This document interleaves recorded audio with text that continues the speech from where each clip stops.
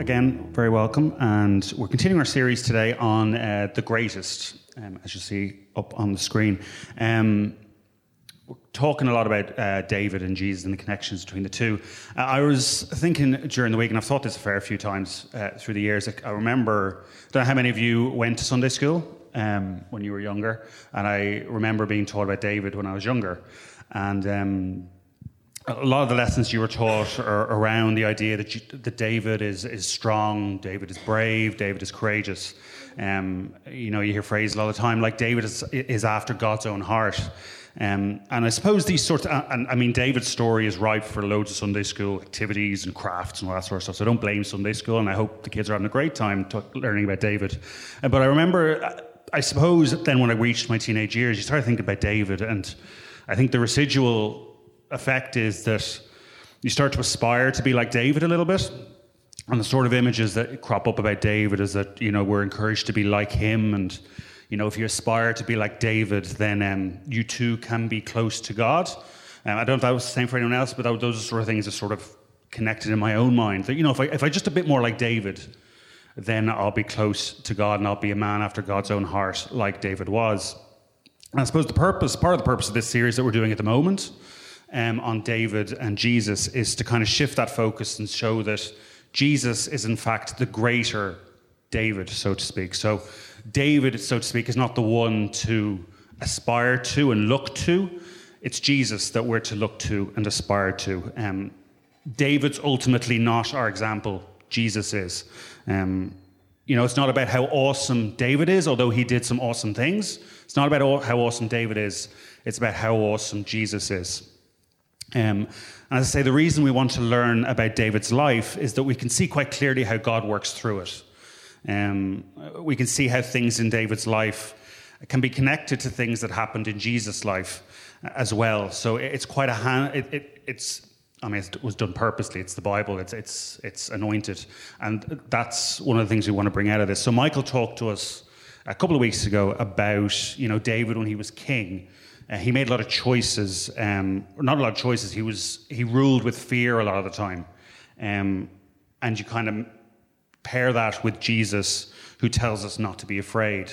We learned from Simon last week how David dealt with issues often quite badly and problems quite badly in his life and quite selfishly, whereas the difference with Jesus is that he forgives and he gives us new life. So there's lots of those nice connections, and today is no different, although David comes off maybe slightly better than he did the last couple of weeks. But I'm going to talk about David the shepherd.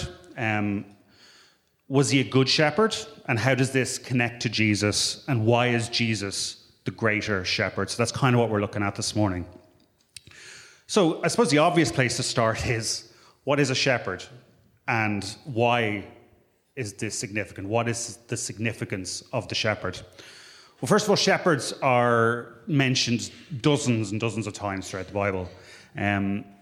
Not only David, but great men of the Bible like Abraham and Moses, they were also shepherds. In fact, being a shepherd was quite a common occupation, a common thing to work as in the Middle East around these times. And the shepherd's job, as obvious as this is, and I'm going to point it out anyway, the shepherd's job is to look after sheep. Their main responsibility is to look after their flock. The shepherd would also often work in isolated areas. And why this is significant is often because they worked in isolated areas, they would have to guide the sheep to areas where there's good grass or good water so that they could graze, eat well, be healthy, and all that sort of stuff. And one of the most famous Psalms in the Bible is Psalm 23. And David conveys his relationship with God a little bit through Psalm 23. As you'll see from there, if you just skim it real quick, I'll read out a few examples as we're reading it. For example, the Good Shepherd, you'll see, provides nourishment and refreshment for his sheep. Verse 2, we see that we're told that the shepherd causes the sheep to lie down in green pastures. This indicates a place to rest and indicates a place to, there'll be food on hand to feed the sheep. David also says in the psalm that a skilled shepherd makes them lie down, as I say in verse 2. leads them, again in verse 2 as well, and he also guides them. So the shepherd provides guidance as well. And Wendy mentioned this earlier, but I'm told that sheep are stupid. So they tend to wander off. They tend to wander towards cliff edges. They'll walk towards fires, apparently. They'll not be able to find themselves food. You know, all this sort of stuff. They need to be guided quite skillfully to get to where they need to go. So not only did the shepherd provide nourishment, direction, but also David also goes out of his way to convey the idea that the shepherd provides safety and protection and makes sure the sheep basically doesn't kill itself. And also, as well as being stupid, they're actually quite afraid of things as well. They're quite fearful. So for that reason, they need protecting as well. So the shepherd would have a rod that would be more of a club that would, you know, ward off wild animals and get the sheep away. All that sort of stuff. So sheep are stupid and afraid. That's the end point. So what about David the shepherd? Was he good at his job? The funny thing is we don't actually know an awful lot about David as a shepherd. And most of what is recorded, but that's because most of what's recorded in the Bible about David comes kind of after we see that God wants to choose David to be the next king of Israel. But the biggest insight we do get is when he goes to the previous king of Israel, Saul. He goes to Saul just before he's about to go and fight Goliath. We'll hear more about David and Goliath next week with Simon. But he says this to Saul in 1 Samuel 17, and it's quite important. Your servant, David's speaking about himself there, so your servant has been keeping his father's sheep. When a lion or a bear came and carried off a sheep from the flock, I went after it, struck it, and rescued the sheep from its mouth. When it turned on me, I seized it by its hair, struck it, and killed it. Your servant has killed both the lion and the bear. This uncircumcised Philistine will be like one of them because he has defied the armies of the living God. The Lord has delivered me from the paw of the lion, and the paw of the bear will deliver me from the hand of this Philistine. Why is this significant? Well, we have a picture of David who would put himself at risk for the sake of protecting the sheep that are in his care. He could have easily have let that one sheep die, be killed, and worry about protecting the rest of the flock. Instead, he chose to kill the lion and the bear. Just as a slight aside, the Bible does this occasionally. We'll put in a line like David killed a lion and a bear, and you kind of have to fill in the blanks as to what kind of scene that was. It's kind of almost a throwaway line. But David killed a lion and a bear to protect a sheep. That's quite significant, quite a big deal. Would you want to fight a lion and a bear? Possibly not. So David was a good shepherd, it seems. He was strong, he was courageous, and he was caring. Now David says himself, of course, that the Lord delivered me from the paw of the lion and the paw of the bear. So he credits it to God. But he was strong and he was courageous. He was a good shepherd. We can probably safely say that he did his job well. But ultimately, again, he's not our example. Jesus is our example, and Jesus is the greater shepherd. Why is Jesus the greater shepherd? That's our key question. Simply, Jesus doesn't save sheep, he saves people. Through his life, death, and resurrection. He doesn't just care for sheep, he cares for people. He speaks to them, transforms them, supports them, protects them. All through the church and his Holy Spirit. Jesus is the greater shepherd. And the reasons why are encapsulated as we're going to go into John 10. You can actually, while we're about to talk a bit about John 10, we can get a couple of Bibles out. Actually, I should have got that out beforehand, or get it on your phone, because we're going to be in John 10 for just a few minutes. And John 10 is really, it's about Jesus. Well, in this, Jesus is kind of describing himself, and during the course of this, it kind of reminds us and adds to our understanding of what makes a good shepherd. So I'll just give you a minute or so just to get John 10 out, or you don't have to get it out, you can rely on me. So in John 10, the good shepherd, we see the good shepherd is actually sacrificial. He's willing to ignore his own needs and meet the needs of his sheep. Over and over in John 10, he states the Good Shepherd gives his own life for his sheep. Now remember as well, Jesus' audience at this time would have been ethnic Jews, so they would have understood the sacrificial nature of the shepherd when Jesus is saying all this. Something interesting I learned this week actually as well is that at the end of any day, so we have a picture up, hopefully. It'll help have the picture up. So why have I put that up? So at the end of any day, sheep were often penned in at night. If they were by a city, they'd be penned in just outside the city so they didn't wander off while the shepherd was asleep. And the shepherd would do this by constructing this thing, this pen. They called it a fold, but they created this pen, and they'd use, bushes and leaves and sticks and stuff like that. But they'd also, on top of it, put thorny bushes and stuff like that on top of it. And the reason for that would be to discourage the sheep from trying to jump over and get through it, and also discourage thieves or discourage wild animals from getting in as well and getting at the sheep. But the key thing about this was not only that, but notice where the shepherd was. So the shepherd the only way actually in and out of this fold was where the shepherd would lie. And the shepherd would lie in this gap in the gate. So the shepherd would actually lie there all night across the opening, and that would actually be the door in and out of the pen or the fold. So the shepherd would obviously sacrifice his own comfort, his own sleep. All of that was secondary for the safety of the sheep. He was the gatekeeper, so to speak. It was by him anything went in, and it was by him anything went out. I've used that language purposefully. Sound quite familiar? Does it sound a bit like the gospel? More than anything, John 10 is a gospel text. John 10 is a gospel text. I'm just going to read verses 5 through 15. You can follow along with me if you have it. Starting at verse 7 in John 10. Therefore Jesus said again, very truly I tell you, I am the gate for the sheep. All who have come before me are thieves and robbers, but the sheep have not listened to them. I am the gate. Whoever enters through me will be saved. They will come in and go out and find pasture. The thief. Who's the thief? The thief is sin and death. The thief is anything that keeps us apart from God. The thief comes only to steal and kill and destroy. I have come that they may have life and have it to the full. We'll come back to having life to the full. We'll come back in a little bit. I am the good shepherd. The good shepherd lays down his life for the sheep. The hired hand is not the shepherd and does not own the sheep. So when he sees the wolf coming, he abandons the sheep and runs away.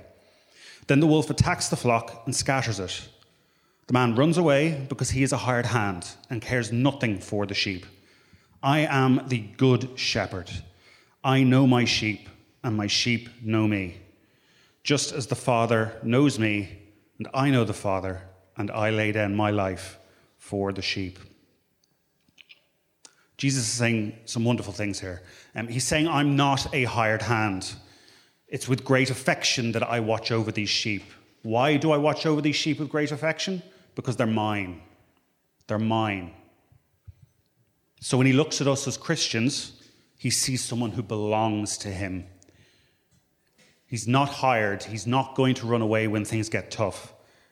In fact, the text says when the wolf comes, he will stand in the gap.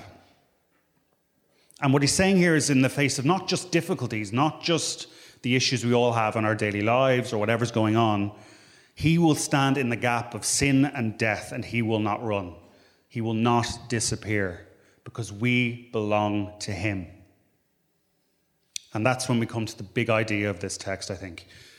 What you must remember is that the context of these words from Jesus is that he is soon going to be arrested, he's soon going to be tried, and he's soon going to be put on a cross. So here he's thinking eternally.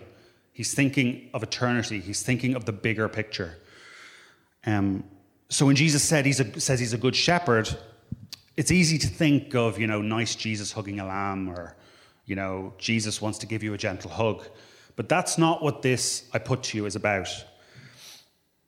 In this particular instance, he's not simply thinking of, fixing people's day or getting someone the job they want or helping someone pass their exams, all of which are important things, but that's not the big idea he's trying to get across here. He's thinking about and speaking about beating sin and death on the cross so that you can be God's forever. That's what he's speaking about. Just like the sheep are secure in that shepherd's fold, your eternity is secure if you trust in Jesus. He's saying, I've got this. I've got this forever. I'll stand in the gap. Again, that's not to say he doesn't care about our difficulties at all. He absolutely does. The Bible tells us that he knows every hair on our head. He knows us intimately. He wants to hear about what's going on in our hearts. He wants to know every intimate part of our lives. That is all still absolutely true. But as the greater David or the good shepherd, he is concerned about much more than that. Let me say this. If Jesus was just your friend, I think I said this a few weeks ago, if Jesus was just your friend who just listened to your concerns and who fixed the odd difficulty, who made the odd thing easier in your life, would he really be God? Would he really be the answer to your innermost desires and wants? No, he'd be a fancy fairy godmother, really. Someone who grants wishes when you need them. And we sell him short, I put to you, when we simply think of him like that. He's telling us that he's laid down his life for us on the cross, meaning we have eternity with him and we can have life in all its fullness. Life in all its fullness. Now, I've heard that phrase a lot down through the years, life in all its fullness. And when I hear life in all its fullness, now, a lot of the time it kind of glazes over me. You kind of say the phrase and you think, well, that sounds great. Sounds awesome. Let's have a great life. Let's be joyful. Let's, have a fulfilling life. Everyone wants that, don't they? But what does life in all its fullness actually mean? Does it mean that Jesus wants us to be happy all the time? Does it mean that Jesus, is going to fix every problem that we have? What does life in all its fullness actually look like? And that it's not a case that we just skip over it and think, okay, yeah, life in all its fullness, fine. It was funny, I was thinking about this yesterday where myself and Naomi, my wife, for those of you who don't know, we were driving back from, we had a nice brunch down in Wicklow, and we were driving back and I started talking about, as the good wife she is, she asked me, how's the talk going for tomorrow again? And I would say, well, I'm struggling with the end of it in terms of how to talk about life in all its fullness, because as I've just said to you, I've thought about it loads of times and I'm finding it hard to articulate it because... So I asked her, what would you say to life in all its fullness? And she responded something like, well, it's that, Jesus has everything in hand. Well, I'm like, well, if I say Jesus has everything in hand, it doesn't really answer the question in a lot of ways, because there's a lot of people I understand, obviously there's a lot of people with a lot of difficulties, there's lots of big issues. If you say Jesus has everything in hand, well, what does that mean? And she said, it's Jesus, I think she said something like, Jesus provides something that no one else can. And I was like, okay, but we have, there's things that give us joy in our lives. There's things like religion can give us joy if we follow certain rules, or, sports teams can give us joy, our hobbies can give us joy, our friends and family can give us joy. There's loads of things that give us joy and give us, a good feeling and give us joy. So, what makes Jesus very different? Of course, I was probably annoying her at this stage, but luckily she's not in the room. She'd have probably left herself by now. And then I said, what makes Jesus different? And she then says to me, well, because Jesus is God, and Jesus, everything else that you've listed off, so religion and stuff and money and people, hobbies and friends and family, all of those things rely on people, or they're all temporary things, or they all rely on people. Jesus is the only thing that you rely totally on God and what he's done. And that's, I think, the answer, is that money can run out. Religion, well, you can forget to follow some rules or not follow all the rules perfectly. Friends and family can let you down, or they can disappear, or, sports teams can definitely let you down. I support Liverpool. We all know that they let me down every single week. Fashion, for instance, that changes all the time. Body image, that changes all the time, and sometimes what you look like is also out of your control. So hobbies, there could be a time you can't do your hobbies anymore. The answer is that God has done everything already. Life is tough. Life is hard. God does intervene and change circumstances sometimes, but not every time. But what our God does, as I say, that's completely unique, is make it about him. Every other way to live, every other life path, everything else you can put your trust in is dependent on us, other people, or something that is ultimately temporary. Only God is eternal. He came, he lived, he was crucified, and he rose again. And then he says, trust me and follow me. He makes it about what he has done and not what we can do. And because of what he has done, we can be eternally secure that he loves us, he knows us, and he's fighting for us. That's, I put to you, why he is the Good Shepherd. Let's pray. Father, I thank you that Jesus told us that he wants us to have life and life in all its fullness, and that as a good shepherd, that's what he says to us, and that's what he wants for us. But I thank you, Father, I thank you that he says that to us in the context of having done everything that needs to be done already. Father, I thank you that it's not in our strength or in our abilities or our hard work that we can have life and life to the full. Father, I thank you that having life and life to the full is all about being secure in your love and knowing that you love each one of us as your children and that everything else flows out of that. Yes, a life with you can bring us adventures, can bring us great joy, can bring us great things that we can never have imagined. But we must acknowledge as well that, of course, life is hard and you don't answer or you don't fix everything that is happening in our lives. And life is hard. But thank you that we can rest on the promise and rest on the proof through Jesus' life, death, and resurrection. We can rest on the fact that you have made us totally and utterly secure in your love. But I thank you. In Jesus' name, amen.